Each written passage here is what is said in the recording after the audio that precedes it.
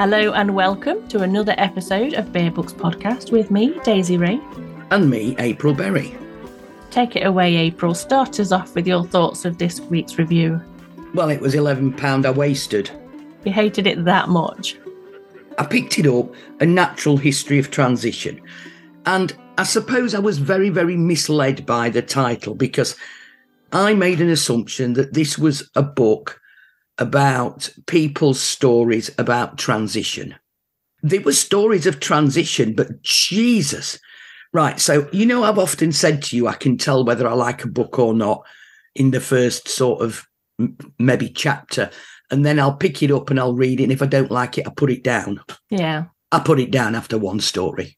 Oh, dear. And I've not picked it up since. I just can't bring myself to read anything else out of this book. How do you know there aren't any hidden gems? The first story for me was just about a bloody moth. The fact that he stuck it on a shelf and put it in a bloody baking bowl and took it to work and, oh, come on, it was absolute shite. Well, there were two that I liked. 8 stories, you like 2? Yeah.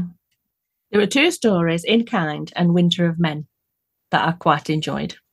You like that first story? Mind you, you are a bit weird. It's all the subtext. Yeah, I can't be bothered with that. You either like something or you don't, and we don't have to like everything, let's be honest. I definitely don't like this. Okay, so we're going to have a bit of a conversation about the book, because I do have stuff to say. I don't think I have ever read a book in the whole of the history of the podcast that I've put down after the first 16 pages and thought, I am absolutely not reading any more. I could name 2 off the top of my head that I did not like, but I won't. Yeah, but at least you persevered and read them. I couldn't even be bothered persevering and reading this. Yeah, but I feel like it's a duty. Because we're talking about it on the podcast, I feel like we need to read it to have a full opinion, even if it's not an approving opinion. Well, we've got your opinion on this podcast. That'll suffice. Okay. So come on then, let's hear what you've got to say. So, by way of a little bit more of an introduction, A Natural History of Transition by Callum Angus is beautifully written in places, with some standout gems that made this book a pleasure to read in parts. As this is a book of short stories, I'll concentrate on 2 of them, so this review doesn't end up being as long as the book itself, and we don't want that. I'll start with In Kind, as it's the first story in the book, and so our first impression of what we might expect from the rest of it. And then I'll move on to Winter of Men, which I found fascinating. Seriously? I'm going to talk about In Kind first. And you have read this one, so... I have read this. This is about the moth in the baking bowl, isn't it? Well, I don't think that's the essence of the story, but yes, it's about the moth in the baking bowl. So In Kind, to me, is about families, self-esteem, abandonment issues, isolation, and self-awareness. There was a lot going on in this story. The poor moth.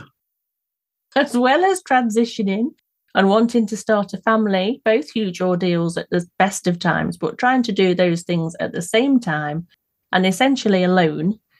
And who knows where that might lead. There are some beautiful parts in this story and some tragic parts too. Nathan, our main character, hasn't had it easy and has made some tough decisions in his isolated life. I can't even imagine what it must be like to halt your own transition long enough to become a parent because, and I quote, he knew the likelihood of his being approved to be a parent by the government was dim at best, given that most of the states wanted their families to parcel out mothers and fathers into different bodies. See, that right there had me stop and think a minute before I carried on reading. This story is only 14 and a bit pages long, which is hard to believe considering the punch it delivers. And I was definitely drawn in to read more. Opinions, please, April. So Nathan was and I thought at the beginning that's this is going to be quite interesting. This, so it's somebody who is transitioning to become a man, but decides they want a family, so they halt the transition, and then they have a cocoon. Really? That bit was a bit surreal. At that point, it was like, what the hell is this? there might be a hidden meaning to this book. You know, Callum, when it was written, might have had a different thought. What I wanted from this book was what it promised me, was history of transition. So short stories of people's fights and struggles to transition, not people who are going to give birth to moths. But not all the transitions are traditional transitions, are they? It's not all changing from a male to a female or vice versa. It's not like that at all. No, I get that, and maybe I was being a little bit naive. But when I actually read the first story, and then I looked at the title, A Natural History. Natural history is all about animals and creatures and things like that. So are all the rest of the stories in this book about people giving birth to weird and wonderful things? No, absolutely not. Which brings me on nicely to the second story I wanted to touch on, which is called Winter of Men. You see, I've not read that, so what kind of opinion am I going to have on it? Well, you can just listen to mine then. And I'm sure you'll have an opinion after that. So The Winter of Men is the longest story in this book at 39 pages long. The first page drew me in with an evil stepmother, murder and abduction, and it just got better from there. Cinderella? Not Cinderella, no. Okay, so maybe it sounds a little bit like Cinderella. I don't think there was an abduction in Cinderella. But there was certainly a dead dad and an evil stepmother, etc., etc.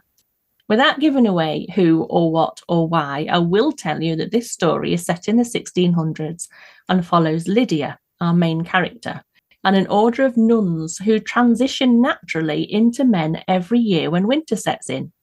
They then transition naturally into women every spring. Some of the characters fully embrace this process. One does not and insists on isolating herself from the rest of the world. There are others that change in winter and do not want to change in spring. They want to remain men. There is a political religious vibe to this story, but it's also very personal. What, personal to you? No, they're personal stories as well as just the overarching a bunch of people change twice a year. So the story is set in the 1600s, 1684 is a date that was mentioned. So in 1684, if you got a bunch of women changing into men in winter and then changing back in spring, yeah, they didn't happen to live in Salem by any chance, did they? No, they didn't. It was very good. There was like secret ways of getting to places, and it was a little known fact that these people did change and naturally transition twice a year. While some people were reluctant to be a part of it, Lydia, our main character, she was just so eager. It was unreal. She just wanted everything that it was about. It was definitely a piece of her. She wanted to be there. But she was also one of the ones that wanted to remain a man. I think in modern times, she would have just transitioned to a male. Yeah, because I don't think the surgery was available in the 17th century. Well, they didn't need it, did they? I'm sorry, Daisy. I just can't. There's nowhere in my psyche could I get on with this book. I couldn't. The write-ups on the back of the book. Callum Angus is one of the younger writers I'm most excited by, with a mind full of marvels and an ear to match. Every story surprises, every sentence strikes gorgeously towards music. This is written as transition, as entrancement, as transcendence. Not for you, though. Absolutely not. I am putting this book on eBay when this podcast goes out on air. And I'm happy to take 2 bob and a conker for it from anybody. You might just get the conker. I'll give it away. No. I'll even pay the postage. I found this book in places thought-provoking. There is a lot of detail and nuance in there. It explores the complexities of gender identity and transition, but not in any general way that you might expect, which is what you hate. It touches on issues of family, relationships, and community. One of the things that struck me most about this book was Callum's descriptions of the physical and emotional changes that accompany this process. Whether the transition is changing your physical self to match your inner authentic self, brought about by will alone, or a seasonal change that can be embraced or terrifying. These stories are vivid. They are moving in places, and if I'm honest, not always terribly good. I can't say that every story in this book had me hooked. I was a bit lost with migration and moon snail. What was that about? No idea. And in some of the stories, I got the impression that more attention was given to the language used than actually telling the story. Did you get that impression with the one you read? That's most probably why I didn't get it. There was a lot of flowery language. There was no real substance in this book. You know, no matter what you say, and I get what you're saying, I'm never going to pick it up again. I'm never going to read any more of it. And, you know, I might be doing Callum a massive, massive disservice, but all I can do is apologise for my thoughts and apologise for my perceptions. Why would you want to apologise for them? Isn't that kind of the point of the podcast, is that we've read these books and these are our honest opinions? I know, but I don't think I've ever been this brutal. Another thing on the back cover. How did we do without a natural history of transition for so long? Would you like me to tell you? No, I don't think they need you to tell them, April. I'm not sure overall that I would recommend a history of transition to anyone, even those interested in the complexities of gender identity and the lived experience of trans people.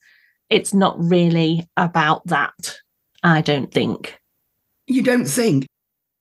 But there are some beautiful parts in there. There are some really fine nuances. I can see why somebody would think that some of the language has a musical undertone to it, but that doesn't make all of the stories good. You can't make a silk purse out of a sow's ear. I think overall, though, I would say it would give you the power to broaden your understanding of what it means to be human. I think what we'll do is we will leave the natural history of transition there. Don't forget, if you just email us, bearbookspod1@gmail.com, send me your address and I'll send you the book. I'll even pay the postage. I won't be reading it again, if I'm honest. I won't try and read the stories that I didn't get through, and I didn't get through them all. But, like I say, 2 of the ones that I did read were okay, and there was something in there. I think this episode of the podcast has got you to thank for this, because if it was just reliant on me, it'd be about 5 seconds long. Well, we have to say a massive thank you to Callum Angus for giving us such a vivid conversation. Yes. Right, so what have we got to look forward to? We can look forward to listening to lots of other people's opinions on stories, because the next edition is a flash fiction and the writing prompt is teamwork. That's like wide open to all kinds of things. Yeah, do you know, I was thinking about that earlier on today, about teamwork and how you could, the different kind of teams that we know that are in the public domain that people know about, that were teams that did work together. Yeah. So you've got the Brinkmats bullion robbery, you've got the Cray twins, you've got... Oh my God. Myra Hindley and... What was his name? I forget his name now. Ian Brady. That's it, Ian Brady, yes. So you've got Ronnie Biggs, there's lots and lots of people out there that are quite famous that did lots of teamwork. Do you know, I'd be interested to know if those teams that you've just listed lasted longer than the individuals, or if they got caught any quicker, or if they tripped each other up. Interesting. That's interesting. It is interesting. But they're examples of teamwork. Yeah. Maybe somebody could make up a story about a team along those lines that hasn't been caught. Yeah. Get your stories in. Usual rules apply. 500 to 1,000 words, please. Lovely when they're edited and we can just enjoy reading them, and email them in as usual to bearbookspod1@gmail.com. I'm looking forward to my mind running amok on this story. You can rest assured it won't be pleasant, let's put it that way. Good. Some nice meaty stories coming in. On that cheery note, I think it's time to say goodbye to everybody. We'll see you all in a fortnight with the next Flash Fiction episode. Yeah, take care. Be good to each other. Bye. Thanks for listening. You can follow us on Bear Books and Bear Books Pod 1 on social media. We'd love it if you could share the podcast with your friends. And thanks so much to everyone that's left us a review. If you're listening today and you haven't given us a review yet, please do. It helps other people discover us and their new favourite indie authors. We'll be back soon with more reviews and more flash fiction. See you next time.